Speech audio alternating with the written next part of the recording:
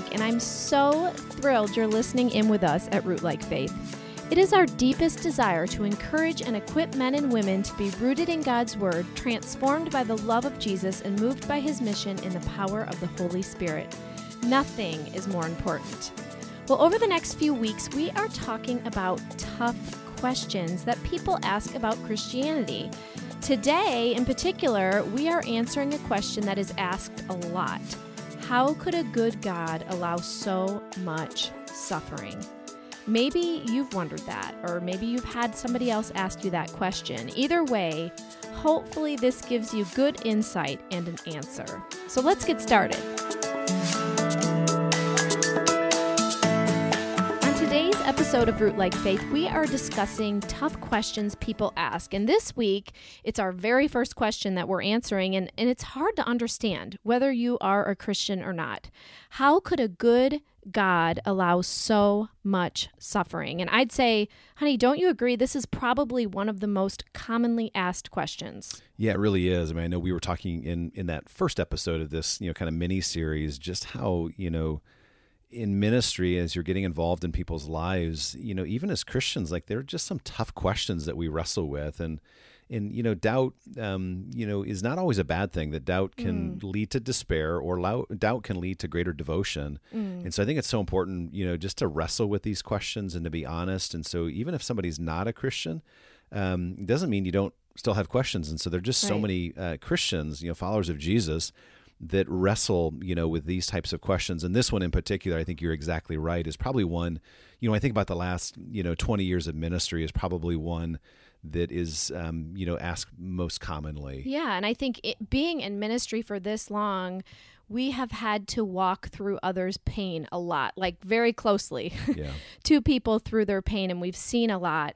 And I think that the reason this question is so important to talk about and answer is because sometimes in the middle of suffering and pain, it doesn't make sense. You wonder why God, why did that happen? And that reminds me of a boy that we knew years ago who was in junior high.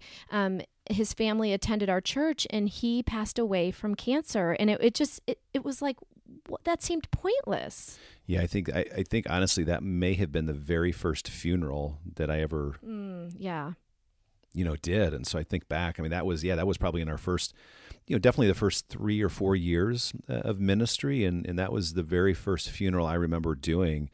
And so I think it's a good reminder. I know I shared in the last episode about the friend of mine that I worked with when we were going to Moody while we were living in Chicago, who had lost a brother, and how he had come over and we were watching a football game, and he was essentially asking this very question, and how I was so quick to want to answer the question. And I totally missed that this wasn't just a philosophical question for him. This was a deeply personal question. And so I think, as we start talking about this, and, listeners, they maybe have this question themselves, or as they have family members or friends that will ask this question at different times, I think that's just a really important thing to keep in mind, that, every question that somebody asks is coming from somebody's experience. Yeah, that's and so a really good point. I think this one in particular, we just need to be really careful of. Like, this isn't just about us defending what we believe or making an argument, but like just remembering to be especially gracious and patient and humble and sensitive with people who are asking this question, because usually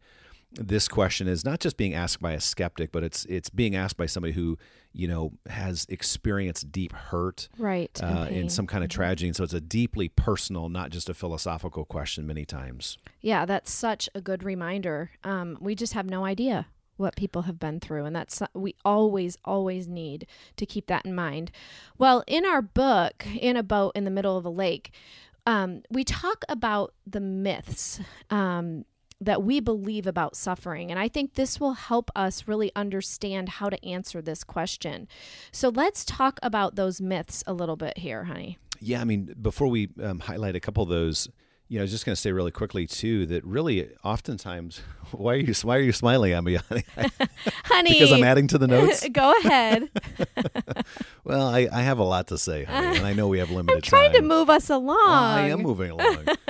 Anyways, but before we get to those, because you're right, we want to talk about, I think those are just really helpful things to talk through and understand and keep in mind. But one other quick thing I think is really important for us is, I think sometimes this argument, which in a nutshell, the argument is, goes like this: if God is all powerful and all loving, how could he allow so much pain, evil, and suffering in the world? I mean, in a nutshell, that's what people are asking. And I think oftentimes, we need to remember that this is not just a question that Christians have to answer. It's really a question that non-Christians have to answer. And what I mean by that is that if you are not a follower of Jesus, if you don't believe in God, if you are, maybe agnostic, you're not sure, or you're an atheist, you don't believe that there is a God, then you really still have to wrestle with why pain and suffering and tragedy hurts you, why you know that it just doesn't feel right. And so I think in many ways, I think that the Christian perspective, even though it doesn't answer everything, it has more answers than an atheistic answer to that. And so I think that if you take God out of the equation, you're still left to go, well, why does cancer for a 13-year-old hurts? I mean, if we're just the product of millions of years of an evolutionary process, if there is no God, if it's really survival of the fittest, why does it matter so much? Then why does it matter? Why do I care? Why does that? And I think the bottom line is that we know that's not true. I mean, our hearts tell us that there's more to that. And I think that that's why the Christian worldview, why the scriptures give us more answers to this question about pain and suffering and a good and loving God and a powerful God at the same time. That's a good point. And so I think, you talked about, these different myths of suffering. And I think that, when you begin to suffer, you begin to realize that, there are some things that maybe I believed about life or about God that aren't entirely true. And I think that's one of the gifts of suffering, is that it really does open your eyes to see things about God that maybe you were believing wrongly, or some expectations or a perspective on life that aren't quite biblical or quite true. And so we talk about that in the book. And so just really quickly, let's talk about those three that I think are especially helpful. The first one that I think is worth noting as people are wrestling with this question and talking to others that are wrestling with the question is just that idea that suffering is pointless. And I know you were talking about the young boy that passed away from cancer when we were early on in student ministry, and that seemed so pointless. And there's so many tragedies, friends who've lost a child, or a loved one that passes away, or you name it. And I think the thing to remember there is, just because suffering appears to be pointless doesn't mean that the suffering is actually pointless or without purpose. And I think you look at the scriptures, Joseph is the classic example of that in the Old Testament. Yes. Let me read these verses really quickly, but I think most of our listeners are probably familiar with that story. But Joseph, as he's, sold into slavery essentially by his brothers, God had his hand upon him all along. He's falsely accused. He ends up in prison. And his life just was not going right. And eventually he finds himself, being elevated into a position of importance and authority, and is reunited with his brothers later in his life. Yeah, and I would say to the listener who doesn't know the story of Joseph, get into your Bible and read it, because it's an incredible story. Yep. And so I think you get to the end of that story, Genesis chapter 50, verses 19 and 20 is a really critical, part of that story, where Joseph says, his brothers, they of course are fearful after that reunion. They're fearful that he's going to retaliate, right? Because and take revenge because of what they did. And yet Joseph's perspective on that is like, boy, even though I didn't understand it at the time, I didn't see the point of my own suffering. Like, God had a purpose. And so he says in verse 19, "Don't be afraid. Am I in the place of God?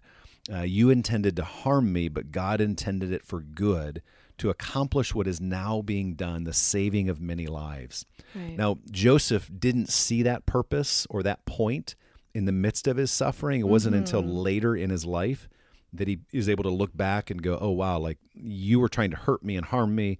There was jealousy, all sorts of things. And I think when you read Joseph's story, like I said, go and read it again, even if you know it. It's interesting to see how much Joseph really wrestles and struggles and suffers through all of that. So it isn't like it was just like, okay, I can do this. You know what I mean? It's incredible. Absolutely. And so I think that perspective, as we think about people asking that question of just because something seems senseless and tragic, and it might be tragic, and but just because it doesn't seem like it has an obvious point or purpose right now doesn't mean that God is not using it. That's right. And so I think that's one thing to keep in mind is we're talking with people where this question is deeply personal for them, is just that reminder that God oftentimes reveals that later on. And there's times I'm not sure that we ever see that in this life, and it won't be until the next life, until the age to come, until we're in heaven with God, that we see the full picture of what God was doing and why we went through what we went through. And so I just think it's really important as we wrestle with that question to keep in mind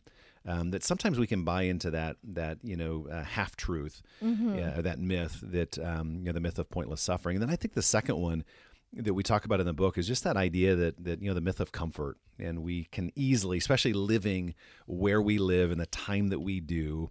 Of course, we're not all of we literally have listeners that are all over the U.S. and all different parts of the world. Yeah. And so we're speaking from North America in a Western context that really, I mean, we're very privileged to live where we live when we do. And so I think it's easy, especially easy because of where we live and the time and history that we live in, to just think, boy, life is, for the most part, we really have it good. And maybe God is just, we can just kind of believe that idea that it's God's job to just kind of keep us happy, well-fed, and healthy. And yet when we look at the scriptures, God is up to something far more than our comfort. And what God is doing in the world and what he's doing in our life, what he's accomplishing, what his purposes entail are far bigger than just our own personal comfort. And so I think as we wrestle with suffering and with God's goodness and his love for us, we have to keep in mind that our comfort or lack thereof is not commentary on God's character. And I think you see that in a variety of places in the scriptures. Romans 5, verses 3 and 4, Paul says, not only so, but we also glory in our sufferings, because we know that suffering produces perseverance, character, and character, hope. Or James chapter 1, verses 2 and 4, consider it pure joy, my brothers and sisters, whenever you face trials of many kinds, because you know that the testing of your faith produces perseverance, and let perseverance finish its work so that you may be mature and complete, not lacking anything. And so again, I think the important thing to keep in mind there is that God is up to far more than just our personal comfort. So when we go through difficult things, it's just remembering, it's having that perspective that God still loves us, that God is still good, that God has a purpose, and those purposes are much bigger than just our own personal comfort. As hard as that is to sort of get our mind around sometimes, or hard enough to appreciate, I think that's a really helpful layer to remember as we're wrestling with this tough question. Yeah, and then the last myth I want to talk about is the myth of good endings. And wow, sometimes you just, you wonder how, you just want every story to have like this happy ending, right? And I remember several years ago, I was speaking at a conference, and I told the story when I was speaking, I was talking about my miscarriages, and some of you have heard me talk about those, and I've had 5 miscarriages, and some of them were as late as 20 weeks, and I never had an answer, and the heart just stopped beating. But I remember I had gotten done speaking, and I was headed back up to my hotel room, and I got to the elevator, and this woman came rushing in. She was just trying to catch me really quick. She's like, I have one question for you. And I said, yeah. And she said, well, you never finished your story. And I kind of sat there for a second. I was a little bit confused, honestly. And then I said, what do you mean? She said, well, you didn't tell us what happened. You had 5 miscarriages. What happened? And I said, well, that was the end of the story. Yeah. And that was it, and I think she was looking for that good, happy ending. And not that there are a lot of stories that do have good, happy endings. Yep. But I think, first of all, in the middle of our pain, it can be hard to see a good future. And whether that ending makes sense or not, and whether it's a good ending, God will take care of us. And so I think, we have this myth that we believe that everything should just turn out right. And when I'm believing that and it doesn't turn out right in my eyes, that's really in my eyes, right? Yeah. Because God has, like we said, a purpose and a plan no matter what happens. Yeah, and I think, that one in particular, I think it's almost like there's that one's like partially true, right? And so there's in this life, like I think we all, we can buy in again to that misunderstanding or that myth that it always turns out right in this life, and it doesn't. There are plenty of times where it does, but I think that the truth is that there is a happy ending. It's just not always in this life. Mm-hmm. It's connected to the end of God's story, and so I think that reminder of that our story doesn't end with us, or it ends with God's story. And so I think keeping that in perspective, which is really what you're talking about, that not all of our stories or all of our pain or our suffering, they don't all turn out the way we would really want them to in this life. And so we have to anchor our hopes and our dreams and what we're really longing for, not in how our story ends, but in how God's story ends. Right. And the interesting thing is I did realize how there was a point after those miscarriages. I had those miscarriages in between having kids, and then I had a couple after my last living child. And I would say that God really taught me in that. I came to a point where I was like, wow, Lord, the 4 living children that I have, what a miracle they are. Right. And that's what he taught me through that. Not, of course I wanted more children, and of course I did not want to suffer through 5 miscarriages. But I had to come to a place where the ending that I wanted maybe wasn't what was, wasn't the purpose and wasn't the plan of God. Yeah. And I think, one other, I think, big piece of this is just remembering where we're at in God's story.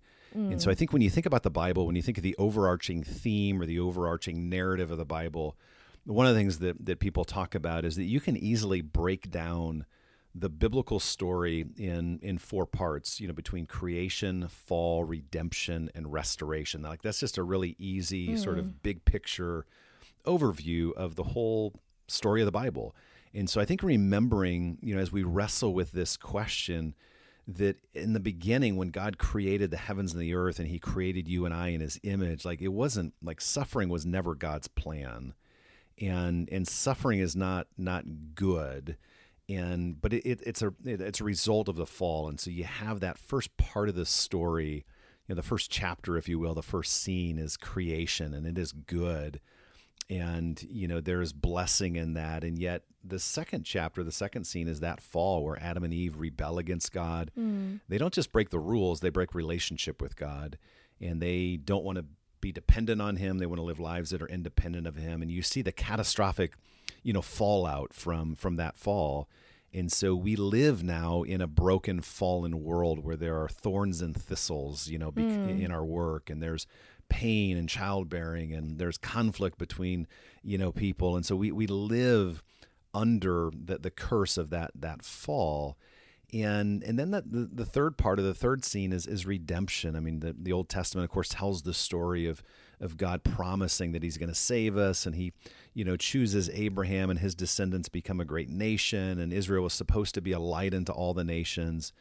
And then you see that seed of a promise that God is going to one day send a faithful Israelite, the only faithful Israelite, Jesus, who will come and he will live a life we can't live, and he dies the death that we deserve, and he's raised to new life. And by our faith in him, God washes us clean. He forgives us, and he gives us new life. He gives us, abundant life, a good life of living for him and living with him. But then he also gives us that promise of that final chapter, restoration, that there's coming a day when Jesus will return and renew and restore all creation. And so we live in that land in between, if you will.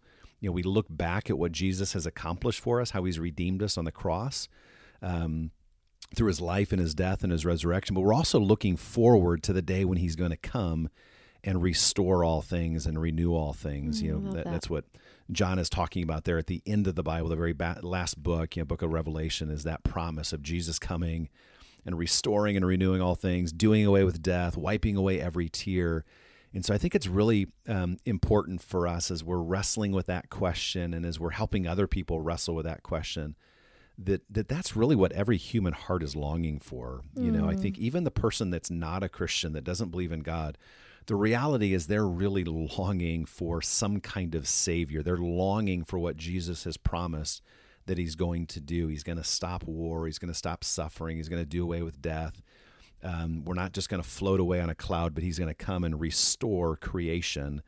And it's going to be what we know, only better. And so I think it's so important for us to keep that in mind, that when we think about our own suffering and God's goodness and God's love, just remembering where we're at in the biblical narrative, where we're at in the story. And so we still live under the curse of that fall, but we do so with a great promise that one day that curse is going to be lifted. And that is a unique hope that Christians have, a unique hope that we can offer somebody who is living in the midst of their pain or their trial or tragedy, that doesn't have to be their end of their story, and that there really is a God who loves them, and for whatever reason there is mystery and suffering, but there really is a God who is for them and who loves them and is with them, and that has promised that he's going to come and he's going to stop the aching of their heart. He's going to wipe away their tears one day, and that Jesus comes and saves us and restores us. And you're going to see that in its fullness when he returns to the earth one day. I love this. This has been such a good conversation. And I just want to say, like we were talking about in the last episode, remember, as we attempt to answer questions like this, how could a good God allow suffering? As we attempt to answer these questions for others, there's such a delicate balance between truth and love. And honestly, it can be so frustrating when someone doesn't understand something like this, but we will not win them over by arguing. And especially a question like this, like we mentioned, somebody's usually approaching this question because they've experienced great pain. So let's lead with humility and love and meet someone where they are at while gently sharing the truth with them. Suffering is inevitable, and the truth is, sometimes it's just not going to make sense. And we speak from a place of deep suffering, knowing pain like that, but also trusting that we can trust God through it all. So we can graciously point others to the truth that with God, there is actually hope. I loved that you ended with that, honey. That is so good. And in our brand new book, In a Boat in the Middle of a Lake, one thing that we said in there, one small sentence that I think we can use as a takeaway for this episode is that our current reality is not our final reality. And that is so important when we're thinking about suffering, knowing that there is hope. Wow, what a great conversation today. As you know, if you have been joining us every week, each week we walk away with a key idea. It's the main takeaway summing up what we've talked about. So today's key idea is, God doesn't give us an explanation for all suffering, but he does give the promise that he will one day end all suffering. We'll also be sure to put that key idea in the show notes, as well as anything else we referenced at rootlikfaith.com/podcast. You can also follow us on Instagram at Patrick W. Schwenk and at Ruth Schwenk, or on Facebook. And as if I don't say it enough already, we are thrilled you are joining us, and we welcome you into our family here at Root Like Faith. If you enjoyed the show today, please, would you be so kind to leave us a review or rating? It's a tremendous help to us as we spread the word about Root Like Faith, and we are so, so grateful for your help.